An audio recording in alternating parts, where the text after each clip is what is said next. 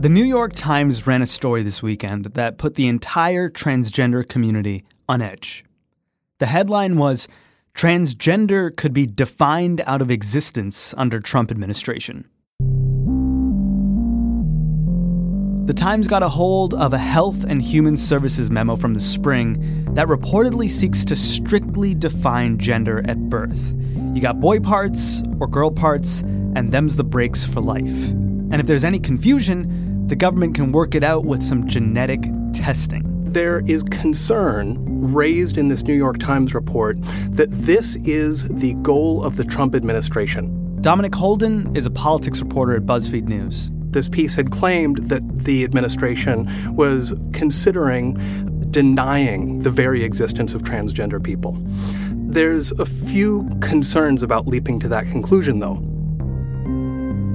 The first is that there are a number of other policies and federal laws that already recognize transgender people. Okay. The other one, though, is that we don't know if this memo from last spring represents basically the wish list of one person, or if this is something agreed upon across federal agencies, if there has been any decision made about adopting this, or if there is any sort of formal policy or regulation forthcoming. Has the Trump administration, has Health and Human Services commented on this yet and said, look, here's what that memo means. By the way, it's from the spring. Here's what's up now? Yes, sort of.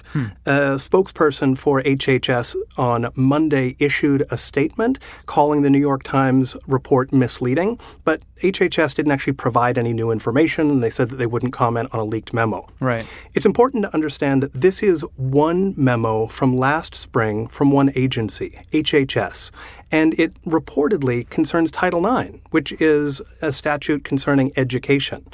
If there is going to be some sort of formal rulemaking around Title IX, it's not going to be led by the Department of Health and Human Services. It's going to be led by the Education Department. So it is a bit of a leap to suggest that one HHS memo leads to the entire administration adopting this policy. So would you say it's safe to say that if you're a trans person who's freaking out that the government might write you out of existence, you can take a deep breath, or do trans people need to be really fearful right now? Trans people have been fearful for more than a year as the Trump administration has consistently sought to roll back protections for them. But we don't know what the next step is.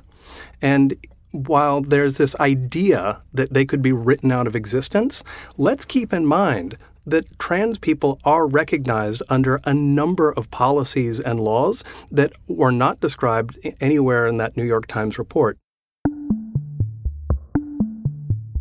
For instance, there's a 2014 memo from former President Barack Obama that protects federal employees and federal contractors from LGBT discrimination. Further, the Equal Employment Opportunity Commission actively argues that LGBT workers are protected under Title VII, which bans discrimination on the basis of sex. There's also a policy still in effect at the Pentagon that protects transgender people who want to join the military. The Department of Labor enforces the executive order protecting transgender workers. So we have many existing policies that protect people on the basis of gender identity, and those can't be wiped away simply because HHS writes a memo or even the Education Department follows through. Furthermore, there are federal laws passed by Congress. The Shepherd-Bird Hate Crimes Act protects transgender people on the basis of gender identity.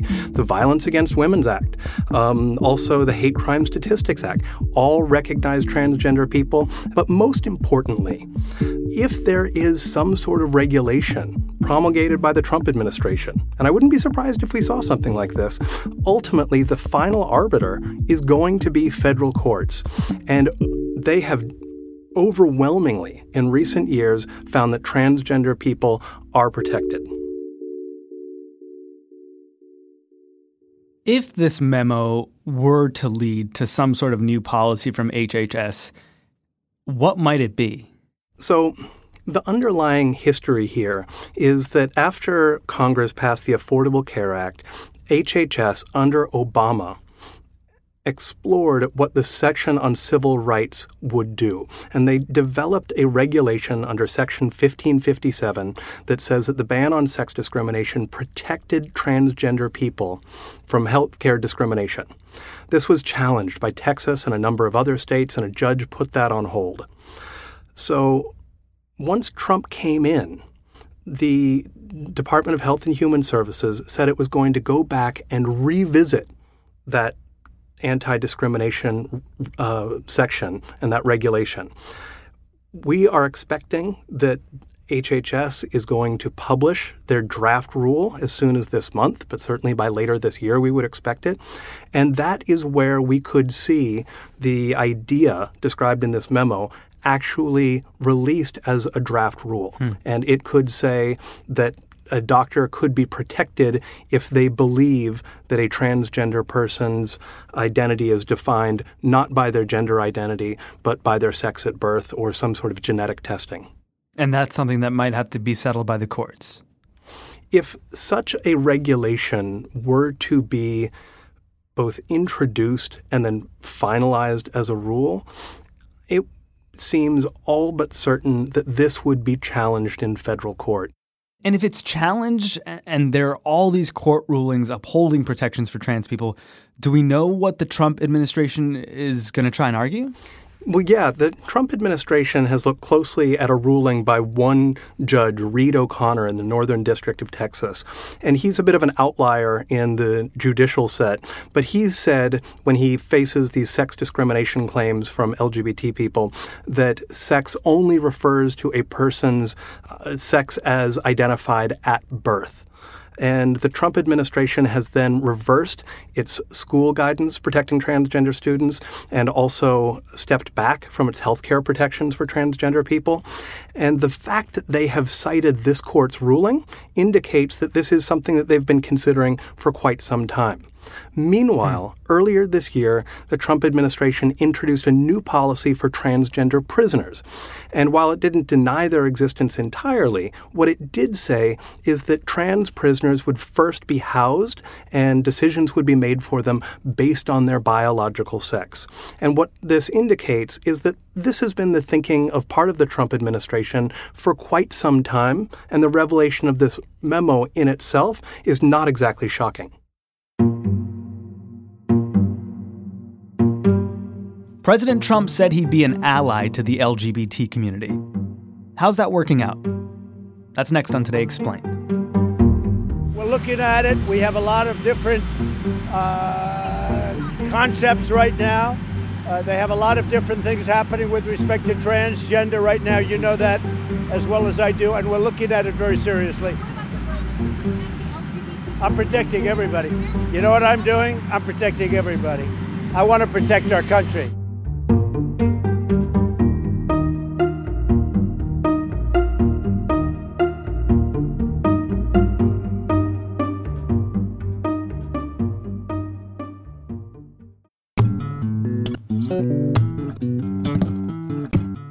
Remember back in 2013 when that book Lean In came out? Maybe you read it, maybe you listened to it as an audiobook, maybe you read an article about it or watched an interview about it. If you were sitting there wishing that there was like a podcast version of Lean In, you are in luck. It's hosted by Rachel Thomas, who is the co-founder, along with Sheryl Sandberg, and the president of Lean In, the not-for-profit organization, and leanin.org.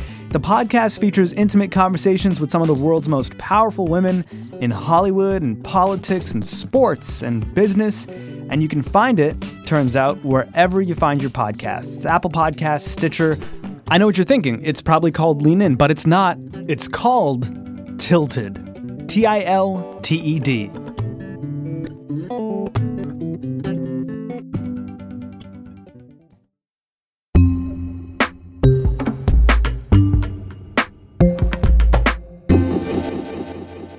So what's the history of laws that protect transgender people? When did that start happening? Was it during the Obama years? Well, it's important to know that there is no federal statute that explicitly protects transgender people from discrimination under federal civil rights law. Okay. But the Obama administration has taken many steps to interpret existing civil rights law to protect transgender people. Right. There was a complaint, for instance, in Arcadia, California, when a student complained that he was not allowed to use the boys' restroom as a transgender boy. And ultimately, the Obama administration moved in, got a settlement with the school district in the transgender boys' favor. This was followed up by a ruling of the Equal Employment Opportunity Commission in April of 2012, where they found that a woman, a transgender woman, was not hired at ATF after she had come out. And these are both really key. The first one, the student, concerns Title IX. The second one concerns Title VII. They deal with education and workplace discrimination. But more than anything, they address what the question of sex discrimination was. So here you have, early on, the Obama administration taking the side that sex discrimination covers gender identity. Going forward, in 2014, former Attorney General Eric Holder took the position that Title VII's ban on sex discrimination also covered gender identity discrimination. And this was key because the Department of Justice, the Attorney General, they are essentially the core arbiter of what laws mean for the government. So this was the beginning of a large push within the Obama administration to extend protections to transgender people wherever sex discrimination was already banned. There was sort of a cascade over the following years. One of the things that people might remember most clearly is that there was guidance issued by the Justice Department and Education Department in 2016 saying that transgender students could use facilities, including bathrooms and lockers, consistent with their gender identity. U.S. Departments of Justice and Education issued the directive in a formal letter to school districts. It does not impose new legal requirements. Instead, it cites Title IX's existing protections against sex discrimination that are tied to federal funding. There was the policy allowing transgender people to serve in the military. There was the interpretation of the Affordable Care Act to say that transgender people were protected from discrimination. There was a plan to count LGBT people in the 2020 census, and the White House even appointed an LGBT liaison who was specifically the conduit between the White House and all of these LGBT advocates who were working on these issues. Which I guess brings us to President Trump, who, when he was campaigning, said he'd be, an ally, a friend to the LGBT community. I will do everything in my power to protect our LGBTQ citizens from the violence and oppression of a hateful foreign ideology. Believe me. Did he not know what the T stood for? I think he did. I mean, Trump certainly knew what the T stood for. And when he was asked about it, like states like North Carolina that had a ban on trans people using certain bathrooms, he basically said this should be a state's issue. When asked about Caitlyn Jenner. If Caitlyn Jenner were to walk into Trump Tower and want to use the bathroom, you would be fine with her using any bathroom she chooses. That is correct. What we have to understand is that Trump, sort of by nature of politics, needs to represent his base and the people who are in his administration. And the posts in agencies have been populated by a lot of figures from the evangelical right. They bring their agenda with them. And Trump knows that this is an issue that resonates well with people. So it's not terribly surprising that we look at Trump now and see him playing on many of the interests of his base about what gender norms should be and poo-pooing those people who he thinks can get him a round of applause with his own crowd. So what has he done? What has President Trump and his administration done since he entered office in January 2017 to undo the extensions that the Obama administration offered? Trump essentially took aim at LGBT rights as created under the Obama administration from his first month in office. You might recall that Attorney General Jeff Sessions and Education Secretary Betsy DeVos rescinded guidance based on Title IX that protected transgender students from discrimination and said that they could use facilities like bathrooms in line with their gender identity. So that had been scotched. You may remember that One morning, a few months after Trump took office, he tweeted that he was going to ban transgender people from the military entirely, even though they had already been allowed to come out in the military and there was a pending deadline to let them start joining. But that's not working out, right? Just to be clear. No, they've been unable to do it because they have faced 4 lawsuits. And in all of those cases, federal judges have issued injunctions blocking the Trump administration from putting the ban in place. As you were. Continue. There are rules under the Affordable Care Act which protect transgender people in healthcare. Trump has sought to rescind those and rewrite them. There was a plan to count LGBT people in the census. That has been withdrawn. There's no longer an LGBT liaison in the White House. HHS has also developed a religious liberty office, and many people believe that what that allows healthcare workers to do is to choose not to provide certain medical services to transgender people. Meanwhile, there's a regulation forthcoming from the Labor Department that builds on an earlier policy that says that there is a religious exemption for federal contractors if they are accused of discrimination. Collectively, this shows an interest in advancing religious liberty so that when there are LGBT protections written into law and policy, that there is essentially a loophole or an escape hatch for people to claim that they were doing it in the interest of their religious beliefs or their faith and avoid punishment. That was one hell of a laundry list of attempts to roll back protections on transgender people. And I mean, listening to it, it felt like no surprise that when a Health and Human Services memo leaks over the weekend and the New York Times publishes a story, everyone hits the panic button and loses their shit, because I imagine the transgender community and anyone who feels allied with it, which is a whole boatload of people in this country, hears about this kind of thing. They fear the worst. One of the things that's a little bit strange about it, though, is if you think about it, there are so many concrete protections that have already been reversed. It is a little bit curious that people are up in arms over a memo from last spring that doesn't represent any formal decision or action. Why is that? Is it because the New York Times was the outlet that it came from? They're a very big, important outlet, and their reporting tends to be meticulous. Is it because they claimed that the Trump administration is trying to write them out of existence completely? Perhaps. Any regulatory process can't actually do that, so it's not clear if the report was inaccurate or overstated its consequences, or if people have reached some sort of tipping point. If people are paying attention to the way LGBT rights are being rolled back under Trump, and paying attention to the fact that what Trump is doing is different than what he said on the campaign trail, that's good. But what's not good is if we look at one memo from last spring and overstate what it does. LGBT people's lives are on the line, quite literally, in cases of healthcare protection and workplace protections. And so we should be careful to state exactly what is happening and what we know to be true.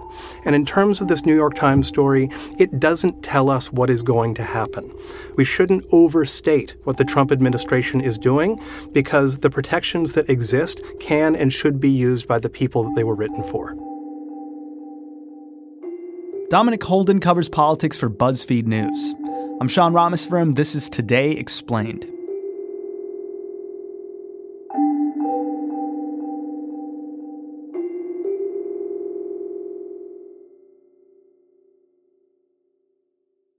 Caitlin Tiffany, Ashley Carmen, you're joining me from the Why'd You Push That Button podcast from The Verge and the Vox Media Podcast Network. It's a show that explores the decisions technology forces us to make, many decisions we don't even think about anymore. We just start making them.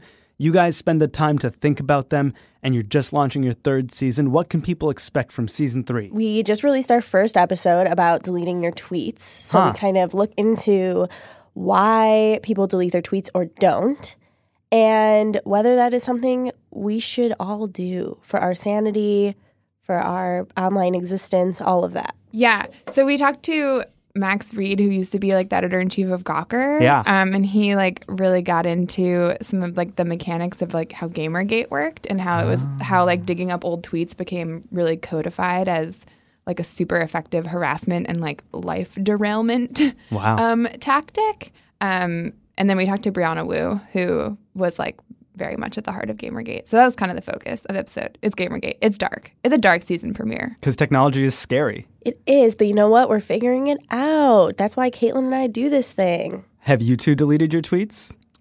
No, I don't delete my tweets because I'm really obsessed with myself and I need to have like a very thorough record of everything I've ever said and felt. Fair. Can't do it. Ashley? I delete my tweets because I had Twitter when I was in college, and I have a great fear that I said something stupid, not like incriminating, just literally dumb. Like, oh my God, I got 10 mosquito bites today, one of which is on my belly button. What? Is that a real tweet example of yours? That is a real tweet. I'm going to find that. And for more information on all the tweets that you should delete, people should listen to Why'd You Push That Button? Just summon it wherever you find podcasts.